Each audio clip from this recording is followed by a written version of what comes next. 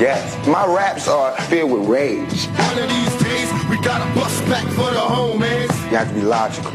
You know, if I know that in this hotel room they have food every day, and I'm knocking on the door every day to eat, and they open the door, let me see the party, let me see like them throwing salami all over just like throwing food around, but they're telling me there's no food in here.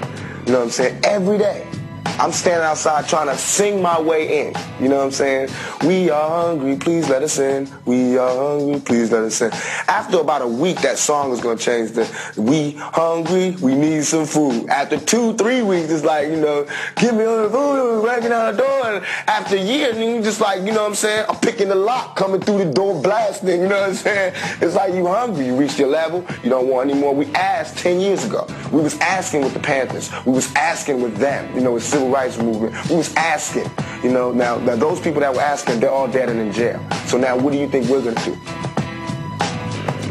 Ask? Americans, it is with the utmost pride and sincerity that I present this recording as a living testament and recollection of history in the making during our generation. Allow me to reintroduce myself. What's up, beautiful people? This is the 44 Lifestyle Podcast, and I am Jamal Bogle. Welcome to the sound of 44.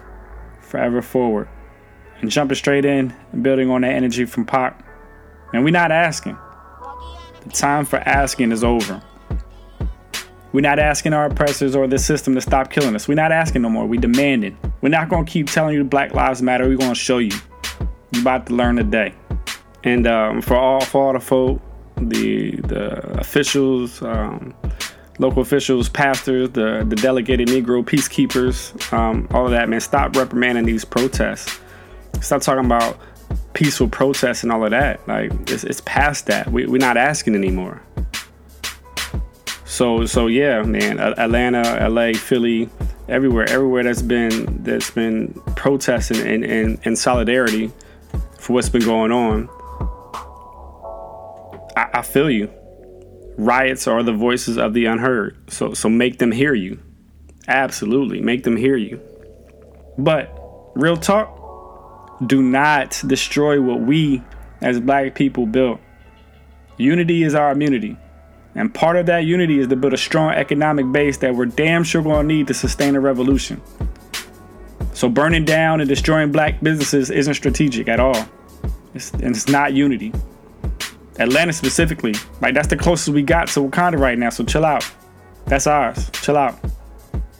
Man, this is chess, not checkers. We just can't go out there with a bunch of rage. I get it. For real. Support it. But nah, we can't go knocking down our own. Can't cut your nose to spite your face. And the game is real too. Our oppressors aren't dumb.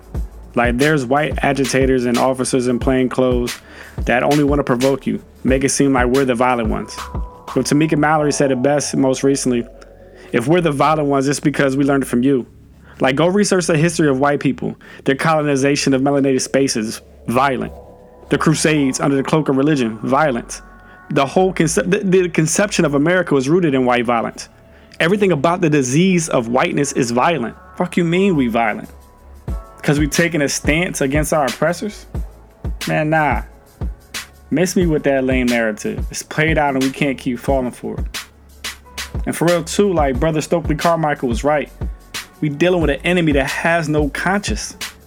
So that turn the other cheek stuff, that ain't going to tap into their heart. It's really not. We dealing with somebody with no conscience. That works. The MLK quotes that they love throwing around about peace and all of that kumbaya, that type of vibe. Nah, we passed that. Our oppressor has no conscience, so you can't tap into the heart. They ain't got a heart. And to restate this, I'm not advocating that we going out there and killing white people or cops or whatever, man. The bullet isn't our greatest weapon right now. I kept saying that. Keep saying that. Strategy is our greatest weapon right now. And if you're listening to this right now and you're white, and you or someone in your family, friends or associates just can't understand why are we so mad and aggressive and rioting and destroying our communities, may I remind you that white people had a whole fit because they didn't want to pay shipping and handling on some tea, right? Colonizers later called that the Boston Tea Party. We protesting over a life, and y'all out there protesting with guns in the Capitol because you can't get a haircut. Sit down. Take several seats. Check your privilege before you state your confusion or dislike for the protest. Take a step back. Chill out. Because white folk, y'all sure do love a story of white rebellion. I know y'all love Star Wars and the Hunger Games. But I guess you only love it when it's a white face as the lead. And side note, ooh-wee, I know they mad at John Boyega. If you don't know who that is, that's the Black Stormtrooper in Star Wars that joined the rebellion. Snapping. He was snapping. And I was loving every second of it, man. If you haven't seen that, go check it out, man. Man. But like on a flip too, like we have to harness this energy. We got to maximize this moment. And only telling people to show up and vote in November can't be our tactic. That can't be it.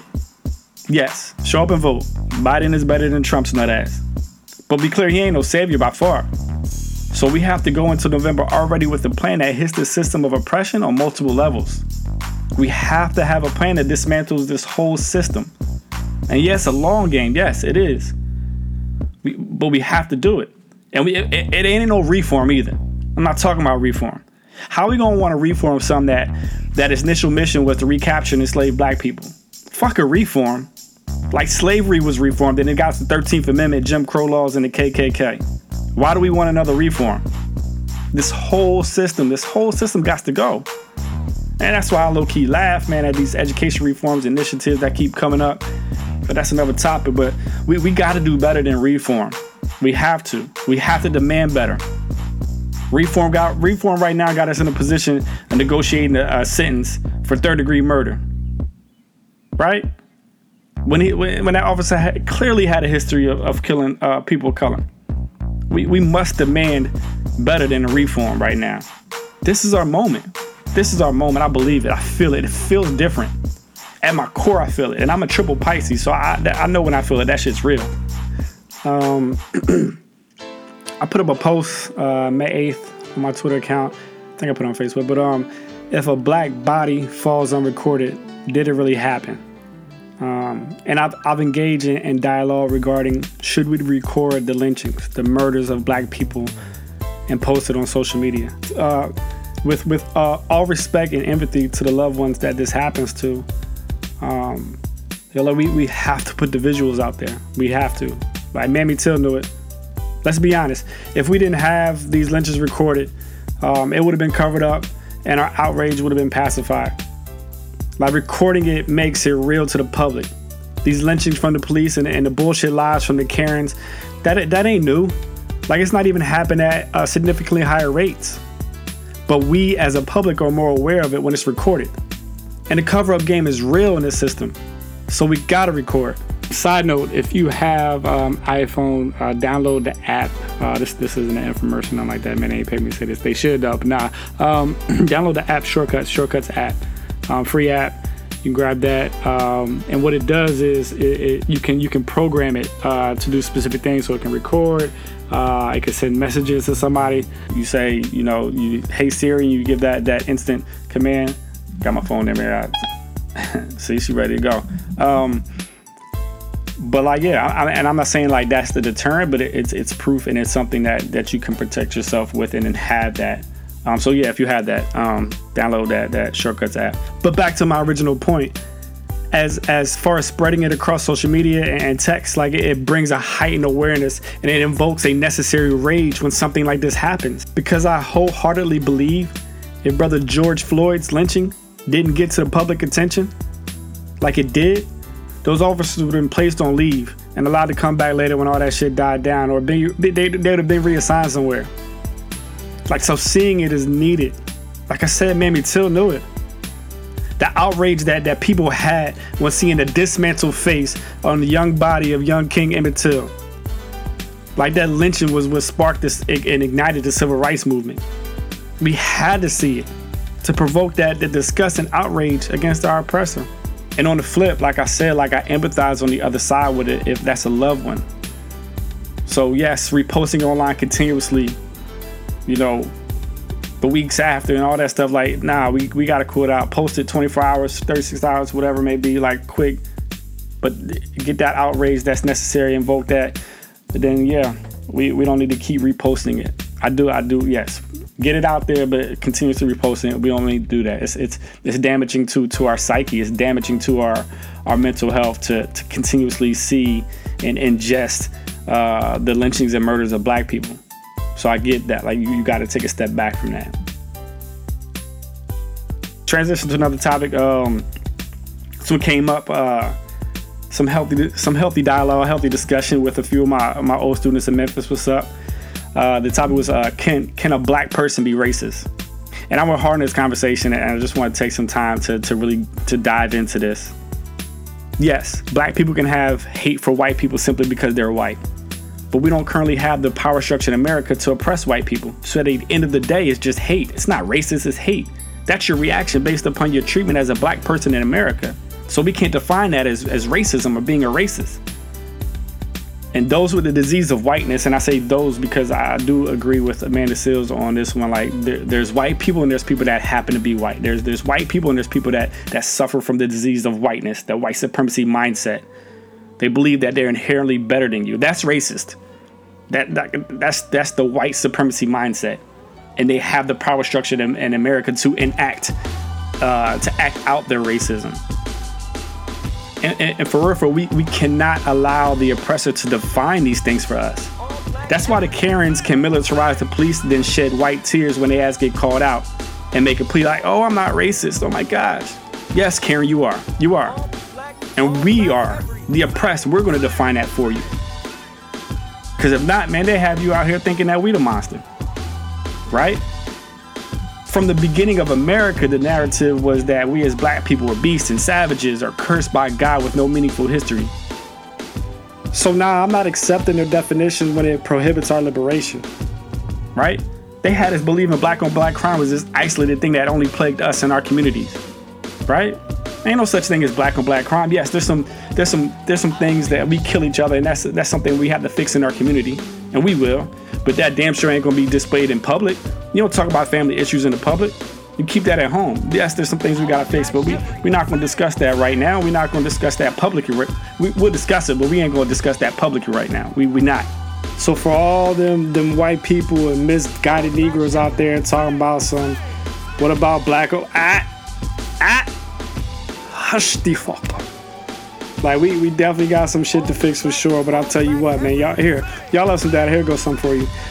Michael Kort, in an article for the Philadelphia Tribune, he wrote last June 2019, he said, and I quote, "And just in case you erroneously think the violent black criminality that does exist is genetic as a black thing, then you know that poor urban whites have a higher rate of violence toward each other at a rate of 56 and 4/10 or 56.4 per thousand, compared to poor urban blacks at a rate of 51 and 3/10 or 51.3 per thousand." I had to do that was the math in me. But yeah, that's straight from the Department of Justice. That's straight from the DOJ. Those numbers. So and side note, for y'all out there protesting, man, while we on the topic of the DOJ, man, be smart too. Like, it's Trump's DOJ right now. So low key, they I don't know if you've seen it, but back in March, they asked Congress to detain arrested people indefinitely. And at the time, the Democrats turned it down. And I hope that they don't fold under the pressure with these protests now. Because if so, yeah, it's going to be locked up on some Akon type time. Getting locked up and you ain't getting out no time soon. So I mean, be smart out there for sure. And a side note, man, I know, another side note, my mind just be going, but Russia and China, man, I know they smiling heavy right now, man, and it's cool. I'm gonna get back to them one another time, man. But yeah, and I'll tell you what though, if we are going to be racist and we're going to subscribe to this, we can be racist too. Don't let it be driven by hate for them. We can use the weapons of our enemy, but we don't have to use it in the same way, right? Our racism or our being racist doesn't have to be driven by hate. Let it be driven by deep love for ourselves first. Let it be driven by our love for our people first. I support that. Love us first. Choose black first. Love black first. Support black first. Invest in black first. Stand in solitude for black first. So if we're going to be racist, then let it be grounded in love for ourselves first. There's nothing wrong with that. Other communities do it. The TV show the 100. Everybody wanted to do what was right for their people. It's for our people. It's for our people. We can do it. We should do it. So if that's what we're going to subscribe to racist, and some people say don't fight fire with fire. Okay, yeah, but we don't have to use the weapon in the same way. Let it be driven by a love for ourselves first. All right, keeping it moving. If you have children, make sure that you're talking to them. Like, especially the teens, they're going to be exposed to it. Social media, the memes, all of that. It's around. They're going to see it. So talk with them. Create that space. And for this shouldn't be the first time that you've had this conversation of being black in America and racism and oppression and all of that. But create this space for them to share their feelings and their thoughts. And it's okay right now if they say they're afraid. Love on them some more. But give them that space to talk about their fears and frustrations. Don't try to hide it from them, because it's out there. They're going to see it. They're going to come with it. So we got to have those conversations with them.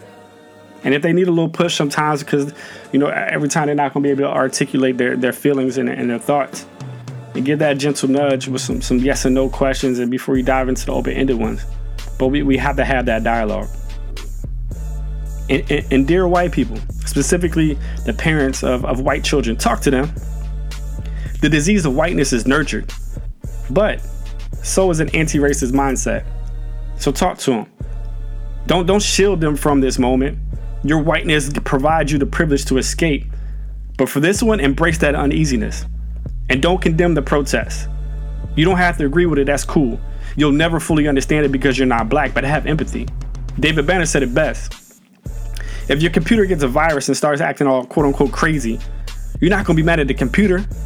You're going to be mad at the virus. You're going to try to fix the virus. So don't condemn these protests. This world is suffering from a virus of whiteness, a white supremacy mindset. So you can't get mad when the computer start acting crazy. We can't get mad when we start protesting and it's not peaceful. And it's not no kumbaya type vibes. Nah, we can't.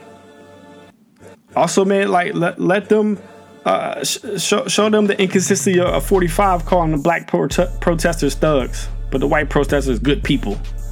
Let them understand the power of their words. Give them the tools to check their friends or dismiss themselves from that circle throwing microaggressions or flat out racist remarks or pictures or videos. Because man, the memes and the TikTok videos are out there. So prepare your white children on how to navigate that. Like that's how you can take the step of being anti-racist. You can't be silenced about this. You can't escape this. Like, make that stance to be anti-racist. Ain't no in between. Your silence and inaction is a stance on being on the side of racist. It's no middle ground. Go get that book by Brother Ibram X. Kendi on how to be anti-racist. Go listen to some Jane Elliott. Educate yourself. And follow our agenda. Don't be going out there trying to be the voice and lead some shit. Unless you're specifically talking to white people and it falls in line with our agenda. You cannot be the face or the voice of our liberation. Can't. Yeah. So my last point on the topic of healing. Make sure you're taking care of your mental health at this time. It's a lot going on. It definitely can be consumed by it. To be black and conscious in America is to be in a constant state of rage. And I get that. But set boundaries for yourself. Take a step away from the TV and social media. It's okay to take a breather, and even in a revolution. Like, you got to take that minute to breathe and take care of yourself. Physically strong and mentally strong. Spiritually strong. So take that time to take a step back, set boundaries for yourself. Take this time too, man, to keep this energy going, to showing love to black people. Show love to your black brother and sister. I remember, what was that, like mid to late 90s? At least we did it in Philly. Like we get a head nod and a black power fist anytime we see one another. Like, keep that energy going. Bring that back. Let's be racist in that way, where we have a deep love for ourselves.